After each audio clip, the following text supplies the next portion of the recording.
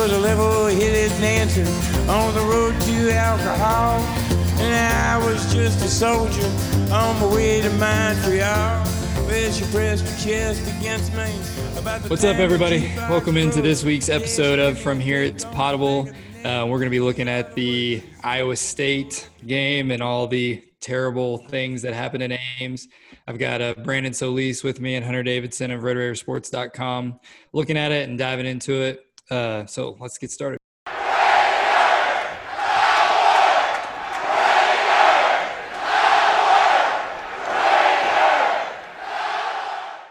All right, Hunter, Brandon, what's going on?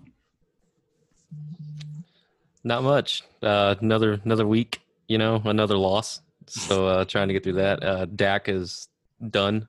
So it's Cowboys won, but it still feels like the third straight week of really bad football. And it was a close win at that too, to the Giants. So I mean, I basically chalk it up as 3 bad weekends of football in a row. So. Yeah, I didn't like that because I have some Giants to win the NFC East futures that would have been in play had they won that game. Yeah, no joke. So that was frustrating. I thought they should have won. Yeah, I told Brandon before we got on here that I would have rather rewatched Dak's injury than the offensive performance on Saturday. So that's where we are. So I mean, let's just get into it. I mean, I've got the box score pulled up here.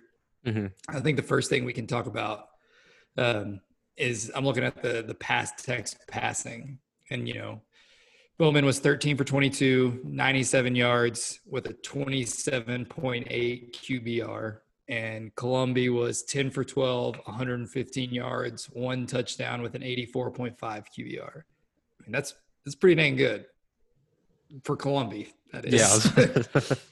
Yeah, and I mean, you haven't scored with Allen since when, the Texas game, and your only first half score against Iowa State was a defense or a special teams touchdown.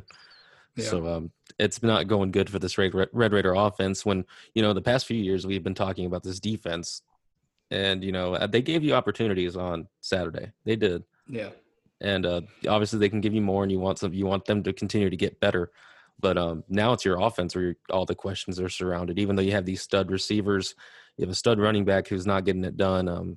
You had questions going in on the offensive line.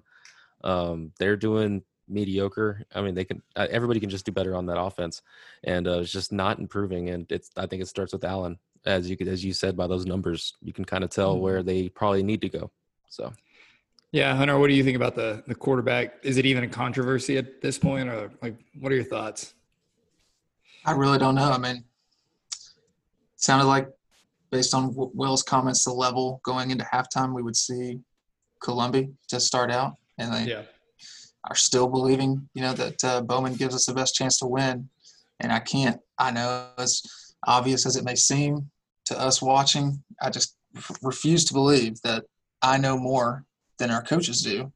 And now maybe they have enough information now to where they think Colombi gives us a better chance of winning.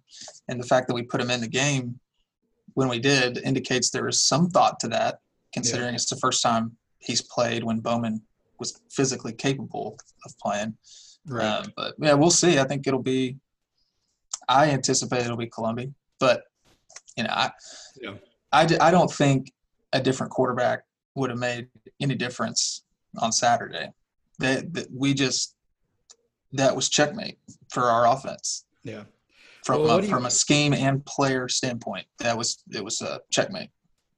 Yeah, I guess the only thing I can think is, I don't think Iowa State had totally quit by the time Columbia had gone in. And I realized the sense of urgency wasn't there. And I would have liked to see Columbia against an Iowa State defense with a sense of urgency. But the offense looked how I expected it to look. This version of that Cyclone defense, they haven't been good against, if you can play action and protect long enough to hit a deep shot, they have not covered that well. And so that was kind of my hope going into the game. And you saw Columbia kind of run it a little better. Again, I have the box score pulled up, and I'm just seeing, Iowa State scores 10 points in the second half. That's it. You score 8, it's not good enough. But your defense comes out, gets you 2 straight stops when you're down 14. And to me, that's all you can ask for. Yeah, and they had 16 to 19 snaps the first half on offense, and your defense was out there for, I believe, 40 minutes total. When you went 0-10 on third downs, I mean, and like That's we've ridiculous. talked, Taylor, about how it seems like Allen just finds his first read and goes to him, which is usually the check down. Yeah. Which is, I mean, he's just afraid to throw it to, I don't know, I wouldn't be afraid to throw it to a TJ Vasher on the outside or Eric, who made a big play at the end. Like you said, we don't know what Iowa State really was, feeling like mentally when you get to that point. I mean, they were just kind of coasting by then, but he still made you a great play in the end zone, and they're playmakers. And I've always talked about how they need playmakers on offense, and we have them, but he's not really putting them in the spot to really get the most out of them. And I mean, those young guys look really, really good. And if you're not giving them the chances, I mean, how else do you expect the season to go? Yeah, and I think that's what it comes down to. Is me and Hunter talked last week about would you trade this skill group? Who would you trade this skill group with guys in the Big 12 with other teams? And there's not very many. But then you look, and I know, Hunter, you said it was, that defense is kind of checkmate, but I still don't think, even in the Big 12, with the way things go, being shut out in the first half of 2 straight games, with the talent that we have, I think there's deeper issues than, like, maybe this is what you mean, but like there's deeper issues than just quarterback to me. Mm-hmm. Hunter, like it's almost like, I was thinking about sorry, this. Go ahead. I was thinking about this earlier when if we're going to stay on the topic of QBs, I mean, I guess is Pat the last guy that was a solidified starting quarterback for us? Because I mean, McLean, we had was it McLean Jet battle, I think, or was it Bowman? I can't remember, but you haven't had like a solidified starting quarterback for continuous years until Allen, but that obviously hasn't even been the case because of his injuries. Mm-hmm. So, I mean, I don't know. Yeah. And yeah, go ahead, Hunter. Oh, I mean, the first 2 halves of the last 2 weeks, we have not performed very well, or, nowhere near meted what we could have done or what anybody reasonable would say the expectations are. Kicking 2 field goals. I don't know how many possessions, maybe 12 or so possessions. Kicking 2 field goals in 12 possessions is just never going to do it. You're never going to be able to win a Big 12 game at Texas Tech doing that, unless you just have some heroic defensive stuff going on. Like, I hate to say it, that rascal David Gibbs did a couple times when he was here. Like, pretty much the last time we played offense the way we did Saturday was 2018 Kansas State. We had 180 total yards, and we had about 110 yards on our first 3 drives of that game. And so, we gained 70 yards in our last 10 possessions. And then in the third and fourth quarter, we were in the game because like our defense played well enough to keep us in it. And we had like a safety. We had turnovers that set up like 10-yard drives for field goals. I mean, but it's just not something you're really going to be able to rely on it right now. And it's not like a slight on our defense, because that is a problem for every Big 12 team. Mm-hmm. If you're going through 2 first halves where you attempt, not even make, but attempt 2 field goals, there's not many Big 12. There's just not many teams that you can't win that way. So, but as far as what the problem is, or what,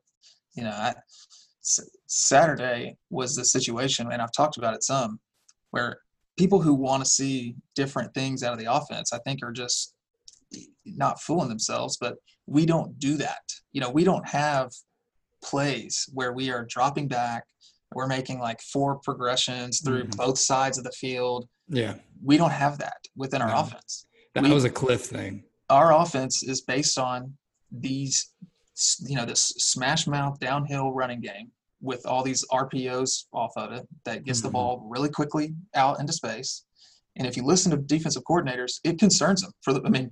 Everybody but Iowa State. I mean, they're like, this is a problem for us to stop. We are very concerned about getting the right numbers to stop the run. And if we do that, how are we going to tackle these guys in space?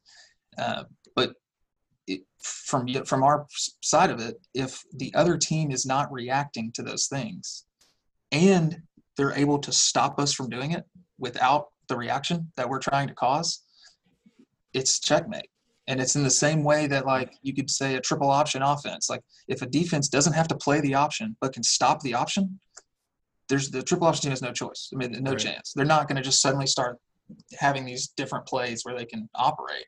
Yeah. So and maybe that is maybe that kind of leads to the quarterback question, because the way we played on Saturday was just like we played last year against Iowa State. 50 out of 60 of Duffy's passes were less than 10 yards downfield. We ran the ball better. And so we were able to generate plays, more plays than we were this year, stay on the field at least. So it's just a matter of, when we're facing a defense like Iowa State, we have to execute those plays. We've got to make them react to us in order to be able to do the deep shots that we have that are kind of based, they have to come down and stop the run and stop us from doing these short passes. And if they don't do it, we're not going to throw it deep. Right. And that's something I really wanted to see more screens, because that's how Louisiana beat them, is they threw and it's very counterintuitive to say, like, okay, they're only rushing 3 and we're going to throw a screen behind it. Usually, I mean, you want screens to be blitz beaters most of the time, especially to the running back. And, Louisiana was just like, we're going to throw these anyway and get our guys in space and hopefully get a few blocks. And they did it successfully. So I wanted to see some of that. And then what that opened up against teams like TCU and OU really is they would pump those screens, and then those safeties would come up to the bubble or to the snap or whatever, and then they're throwing behind it. And it was almost like, well, I don't understand. And I guess it's like Hunter said, like, why would I be expecting, anything different? But we do run some screens. It's why I thought it was kind of unusual.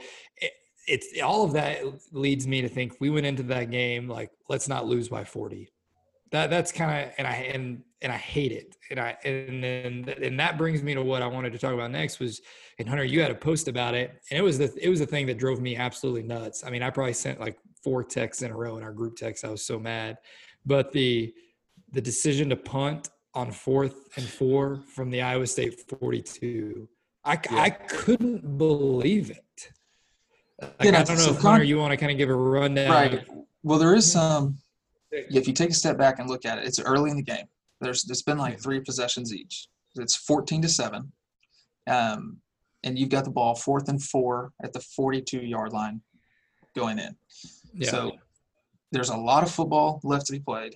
There's no, just like on the surface, there's no like, oh my God, we really have to do something right here, the game's over standpoint. But when you're a 5-1 underdog, when the other team has gained 95% of their total yards to that point, and the only clinical on offense, the missing 5% was they actually gained those. It was just they didn't line up correctly, and so there was a penalty that called them back. And then on the flip side, we had run like 16 or 17 plays and had gained 50 yards to that point. You've got to, and that is the situation where kicking the ball, you're reducing the variance as to how the game's going to be played out, right? So you've got one team that is capable of X, and you've got another team that's capable of X minus 3, because they're just not as good. Yeah. If they play, if everybody's operating to decrease variance, the team that is better is going to win more often, right? Yeah. I mean, and so as the team who is not as good, and as the team who's down by a touchdown, and as the team who to that point can't stop them, so field position's irrelevant. We can't do anything on offense, meaning this is one of our few chances probably to score. You've got to be pushing buttons that increase the variance between the two teams. And then we did not, punting the ball there didn't do it. We had a chance to really cause a big swing there, just in terms of the expected points moving forward for both teams. We could have really increased theirs by going for it and missing it.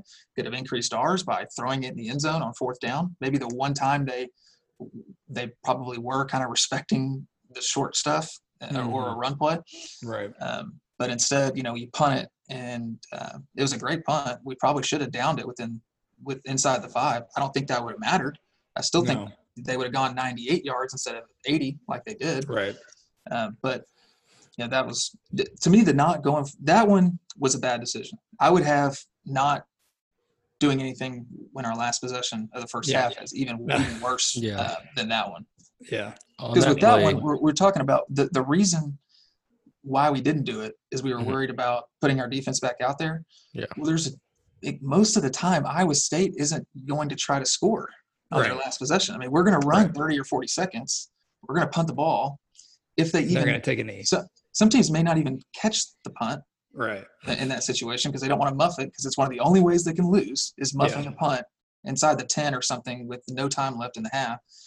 So it's just the risk of them scoring again was so small that I don't really understand not doing anything with that possession. But yeah, those two decisions to me are just like you said, it made me feel like we were trying to keep it close as opposed to trying to win the game, trying to score more points than Iowa State.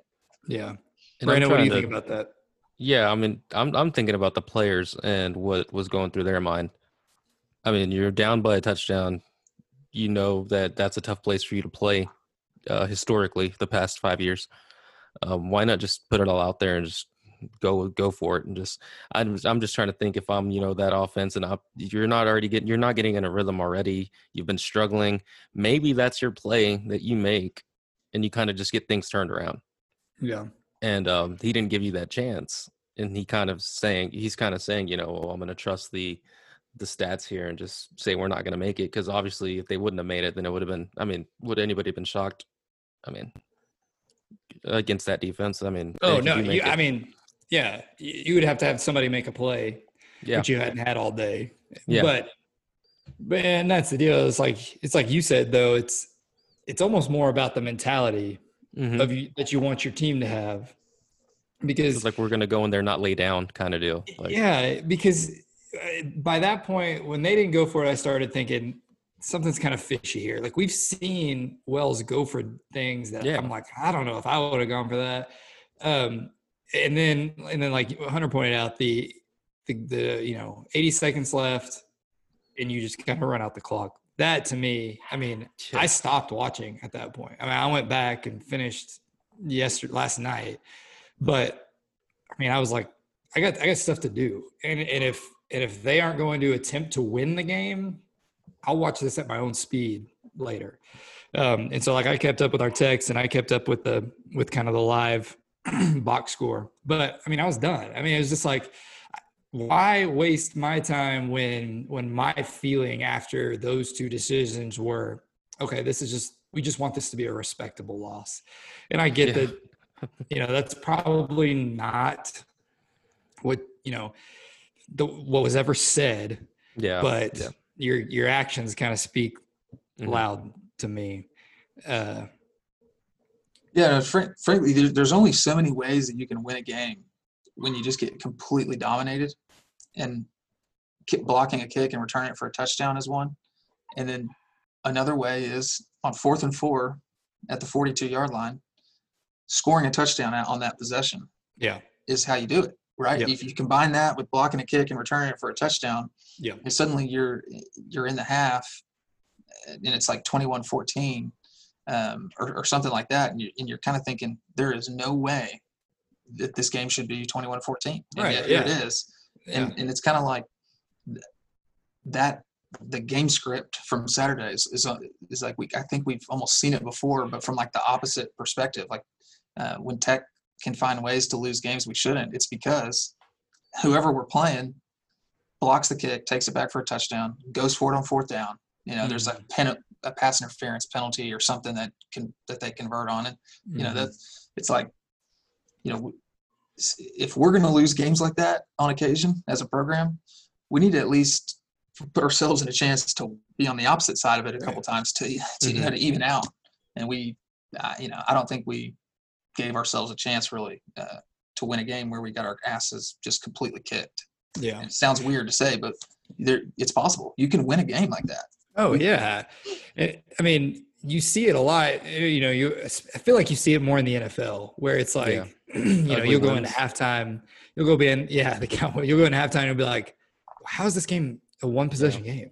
Like whatever team has dominated the entire first half, and here we are, and this thing could go either way. And it's like I wrote today in my Yost column. It was just when you go into a game where, and I don't really think Iowa State is that much more talented than we are. They just are a horrible matchup. And when you go into a game like that where the matchups are just against you, I can't wrap my mind around going after that conservatively, especially being in the position that Texas Tech is in right now, where they lose a game they never should have lost to Texas. Well, before that, should have lost to Houston Baptist, should have won and didn't against Texas, and then put yourself again in a position to win after playing horribly to beat Kansas State against the backup quarterback. I don't see we're not in a position to go up there and lose close. I mean, we can see the way and I know we live in kind of a vortex of hot sports opinions on RedRaidersports.com, but look at what the message board is like after a game like that, where you basically go out there and lay down. I mean, it's the most united I've seen this fan base in a long time. And I'm pretty sure you weren't the only one that stopped watching. I mean, that's yeah. I mean, and it'd be nice to get reasons or answers that are beyond. I didn't think we could get a first down. Yeah, because if you don't think you can get a first down, maybe you shouldn't have the same quarterback come out on the next possession, right? Or let's do some things differently. Or if you don't think you can gain a first down, I would be expecting some wholesale changes. Not now because it's not feasible, but over the spring, right. Which I don't think there will be. I think Yost is his guy, and I like Yost, to be honest with you. I think he has a plan. I think there are some holes in his plan, but there are with every offense, and I have not. I've been disappointed to some extent about how our offense has, scored points just in terms of when we play well, we haven't scored that much or as much as I thought. And then there are times where we just don't play well at all, which happens to every offense. But I guess my point is, if that is why we're not going for it on 4th and 4 or not trying to score before the half, we've got some serious problems, right? If you don't think you can gain a first down, what are we doing? Right. Yeah. And that was my point. And I think all of us were saying, let's expect Columbia here in the second half or something, because I mean, I don't understand how you can not ask, and maybe they are. And that's kind of what I want to talk about next is, maybe they are asking themselves some serious questions going into the bye week and what can they do against West Virginia in 2 weeks. But I was encouraged by, we did see some 21 personnel, which we hadn't seen. And to me, it looked good. I mean, you got Xavier White running a seam on a linebacker, and Bowman just didn't want any part of it and checked it down to SaRodorick Thompson. Sorry, my dog. Checked it down to SaRodorick Thompson and still gained 9 yards. But, I mean, so let's look at the offense first. Brandon, what do you think can be done differently between now? Because it's like I said, people are calling for Yost Head, 12 games into the year or to his career? That's not that's never where I thought we would be. A unified fan base wanting to get rid of a guy. Mm-hmm. So what do we do offensively moving forward to at least give a chance to win? I was going to bring it up earlier and ask y'all, but I mean, do you put all the blame on Alan Bowman? Because that's my change. I think when Henry Colombi's out there, this offense looks like it's running smoothly and it's more in a rhythm. It's more of a well-oiled machine, and you're kind of just getting into a groove with him out there. And then he also brings the running element. Is he going to go out there and win every single game on the schedule? No, he's not. But I mean, he looks like the whole team, the whole offense is more comfortable with him. And then your offensive line play, like I said, I mean, I'm still trying to see where I'm trying to gauge them and stuff, because obviously I think Jack Anderson's a really talented guard, and then obviously Dawson Deaton, and you got some solid transfers in, and I think they have the keys there. I just think it comes back to Alan Bowman just might not be the guy, and that's my change. I mean, I'm rolling out with Henry Colombi, just because, like I said, they just look like they're more comfortable with him, and he's given his receiver chances. Yeah. I mean, he's not just checking it down every time, and obviously we've been talking about checkdowns, and those are sometimes obviously needed. Sometimes those are big plays that can turn for you when you need to check it down. But I think Henry's just a little more comfortable with making a play, and he's more, obviously, like I said, more mobile. So I'd start with the change right there, and see how he gets going, and maybe even putting Xavier White as your first string running back. I mean, he had that Kansas State game, and then Saraja just couldn't really get it going against Iowa State, and that's probably a defensive thing. But I think you kind of go back to what was working like a week ago and just see if you can get – I mean, they have 2 weeks to get comfortable if they make a decision pretty quick. Mm-hmm. So I'm hoping that's what happens. I think that's where the change needs to come, and it's just getting Colombi the ball. You brought him in here for a reason, and he knows your system. So. Yeah. Hunter, what do you think moving forward, looking at the offense? Like, what do you want to see? What are you hoping that Wells and Yost and the offensive staff are doing in this bye week? Well, this might be a frustrating answer, but I mean, I hope we don't change it. I hope we just do what we do, because this has been the plan. This has been, well, no, that part I don't care about. I'm talking just in terms of our identity of running the ball, and then the extension of the run game, the RPO quick stuff, right? Like, to me, scrapping that is not something you really do right now at this point. Oh, yeah. Especially when you've banked reps up until this point that should be, paying dividends, right? And it just seems like it would be the knee-jerk reaction to try to like wholesale do anything different. With that said, and I'll be interested to hear from y'all. So in the last 2 games, Columbia's dropped back 67 times, Bowman 30 times. Seems really low for Bowman. Of those dropbacks, Bowman had the ball in his hand for more than 2.5 seconds 7 times. So he's 4 for 7, no touchdowns, 66 passer rating. Mm-hmm. 27 of Columbia's dropbacks, he had the ball for more than 2.5 seconds. Now, 4 of those he was sacked. Right. Which is going to happen. And then 9 of those he scrambled. Right. Okay. But the other 14 times when he threw it, he was 13 of 14. Oh, wow. Touchdown, and he's got a 140 NFL passer rating. So jeez. The offense, it kind of makes me wonder. I'm talking about variance a lot, right? Like, if we're not very good, if we're bad, if we're not as good as the opponent, we need to increase variance. Holding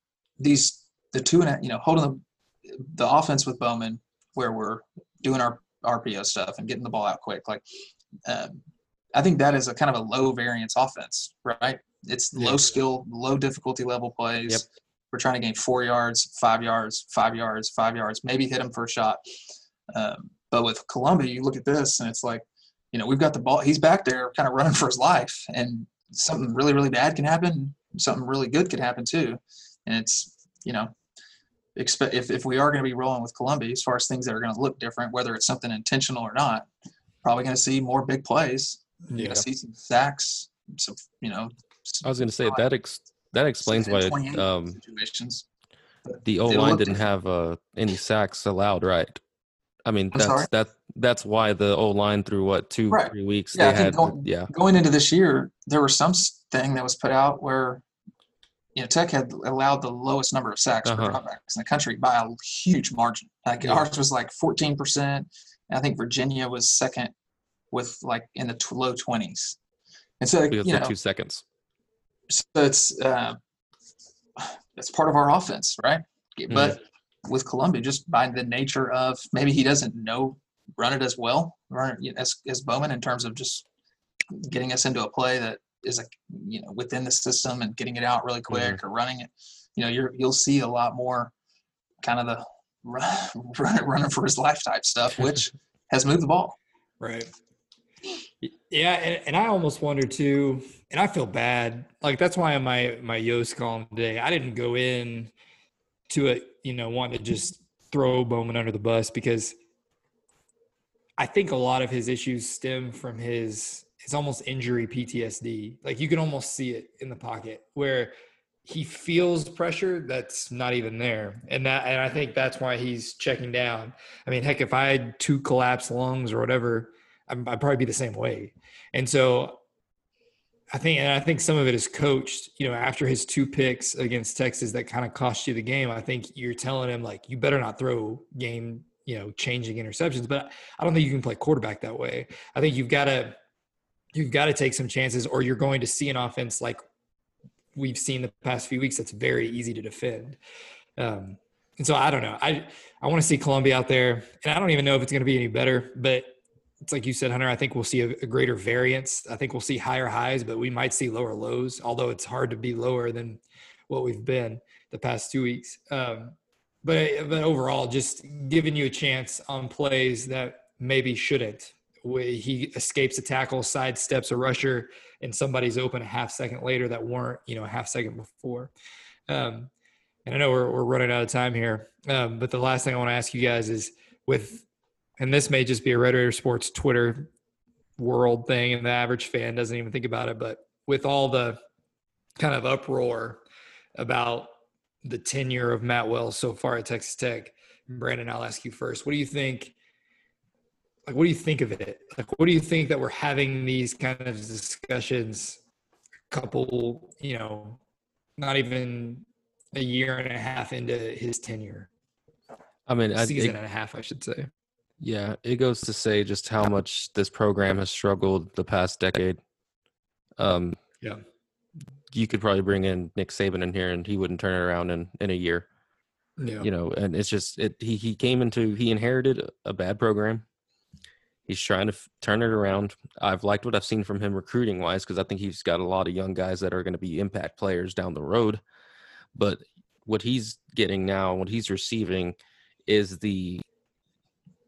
just everything kind of just boiled up from Cliff's years, the Tuberville years, all of those years, not making bowl games consistently.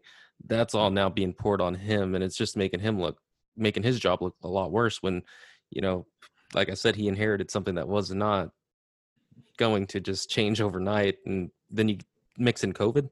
I mean, obviously everybody can use that excuse or not use that excuse, but I just think everything just kind of is being put on him. But I do understand where that frustration is coming from with the decisions that we talked about earlier, the 4th downs and, the stuff like that, that maybe he's just needs to learn how to play in the Big 12. So I just think it's kind of just all boiled up, and we're just seeing that frustration at a peak. Right. Hunter, what about you? Yeah, I mean, we've won in his career, I guess, or in his brief tenure, we've lost every game we were supposed to lose, except 2. Kansas last year, we lost as like a 3-point favorite.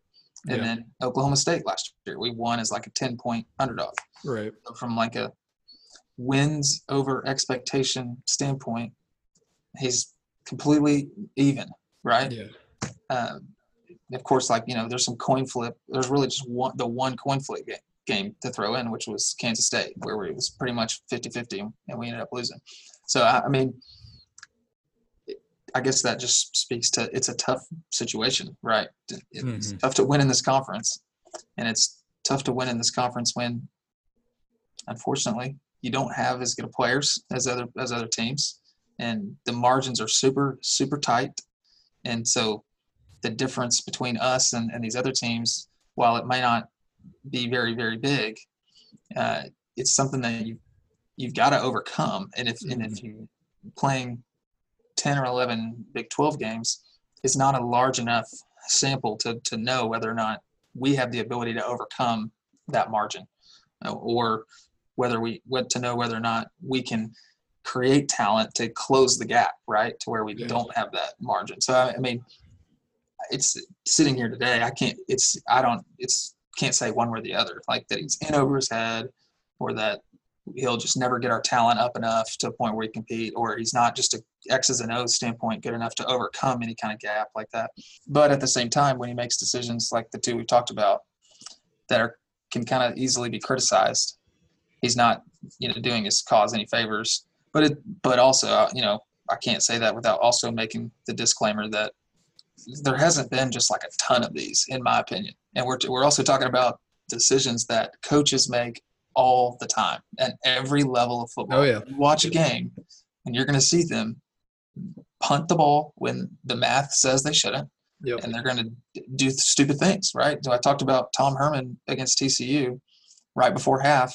They've got Sam Ehlinger, and they've got an offense that can score some points. And they did the same thing. They just basically ran the ball out and went into the half, and they ended up losing a game by a couple points. And you just start wondering, they gave away a possession. And every possession is worth points, and that was not a good. I'm sure Tom Herman probably wishes he could have that one back and maybe try to score before half. They might win that game. But like forgetting the downs on Texas, there's one you can probably throw in. Although his explanation, he said he looked and saw a sign that said it was second or third down. So I mean, it's not like he like fundamentally like these decisions, the ones we're talking about in the Iowa State game, are way more concerning than him seeing the wrong down, because the two Iowa State, those are like process level kind of things that make you question. If we're punting the ball in that situation, to me, it's not really defendable. But again, especially with his explanation, right? Coaches make those same decisions all the time. So I mean, if we're trying to if the issue is finding a coach who's going to make the right decision every single time, it's going to be really hard to do that. Yeah. We saw Tom Brady even forget the play. The down, last right? week? Yeah, he forgot the down. The down, yeah. He thought it was third, but it was fourth. And then also, I was wondering, since Hunter was actually talking about it before we wrap up here, I mean, I'm assuming that Matt Wells has the final call on what we're doing. Because, I mean, or is it Coach Yost, or does he consult with Coach Yost and say, hey, do you feel comfortable with this? I'm sure the way I would understand, the way most coaching staffs would work is, Wells would say, let's go for it here. Do we have a play? Or, or we're not going. Like, it is Wells' call, but I'm sure he consults with whatever coordinator he needs to. But ultimately, I'd imagine, too, it's also Wells would be telling the coordinator on third down. We're going for it. Okay. Just FYI, you're calling this third down play. We're probably going to go for it if we don't get it.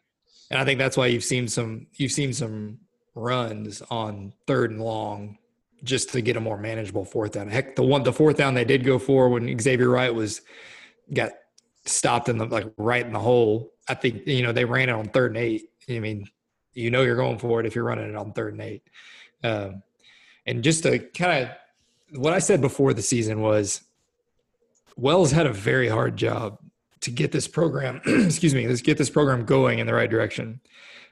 He would have to be a Matt Campbell level coach to do it.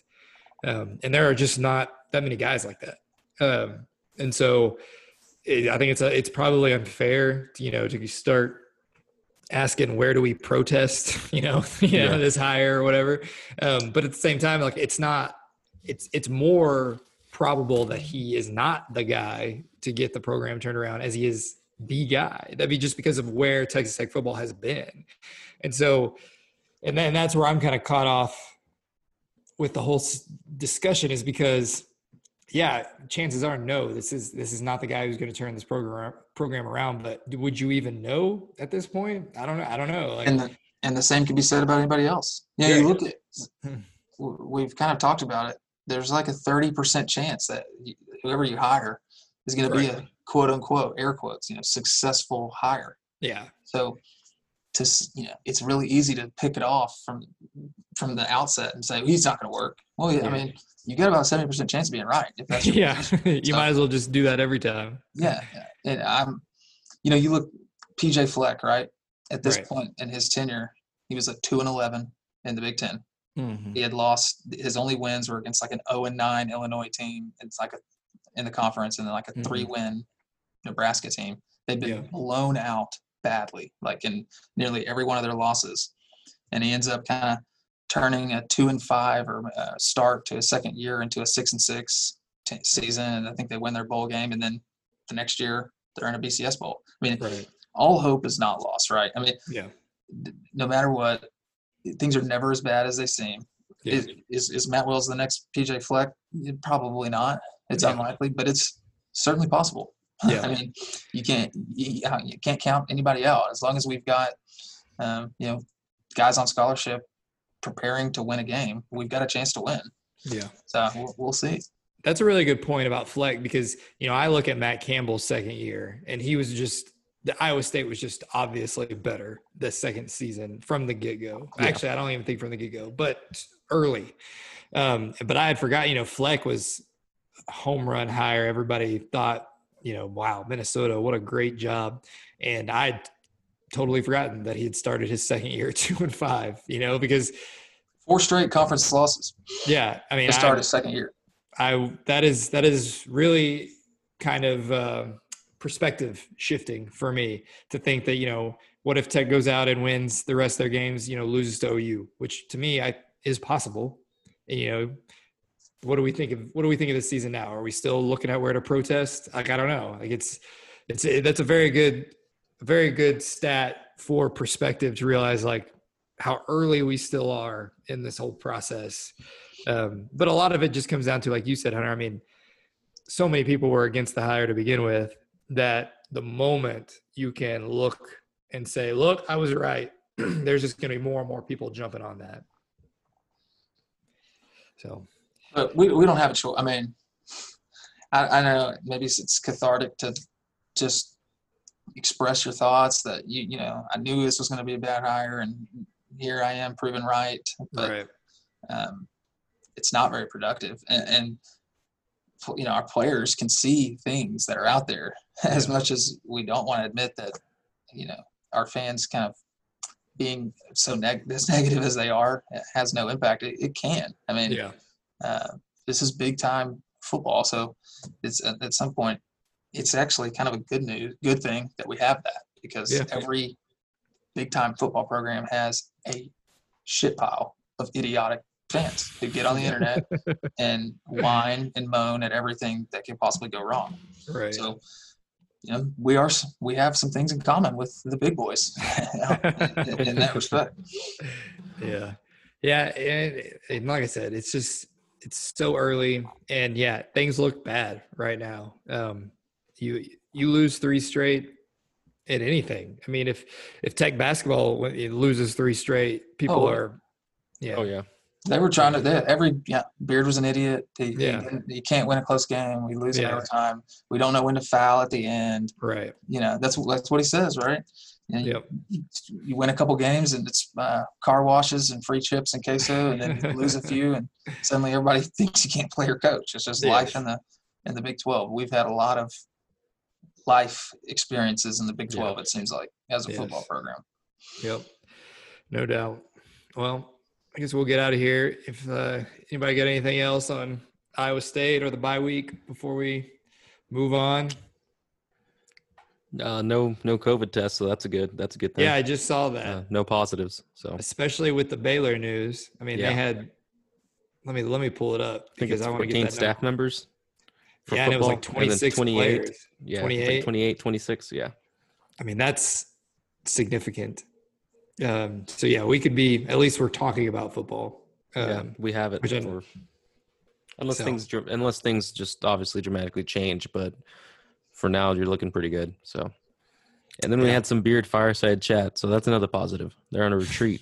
So there you go. Now, our basketball team, we're going to be pretty good. I'm pretty sure we're close to it. We've got a roster that I just can't imagine. There aren't more than 10 teams in the country that would trade rosters with us. They are, assuming we get the McClung waiver. Right. Yeah. We're getting close to happy times. And I also think we'll get some high-profile non-conference games if there is kind of like a bubble.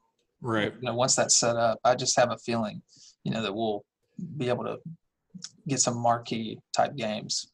Mm-hmm. So. Well, that's a good note to end on. We always have basketball.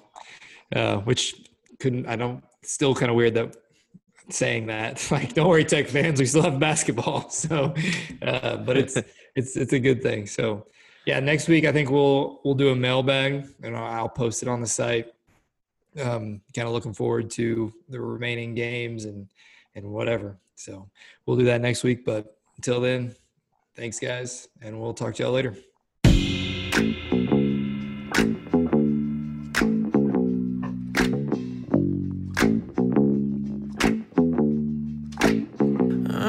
Said I've got some time I'm abusing. Change my mind if you ever switch it up.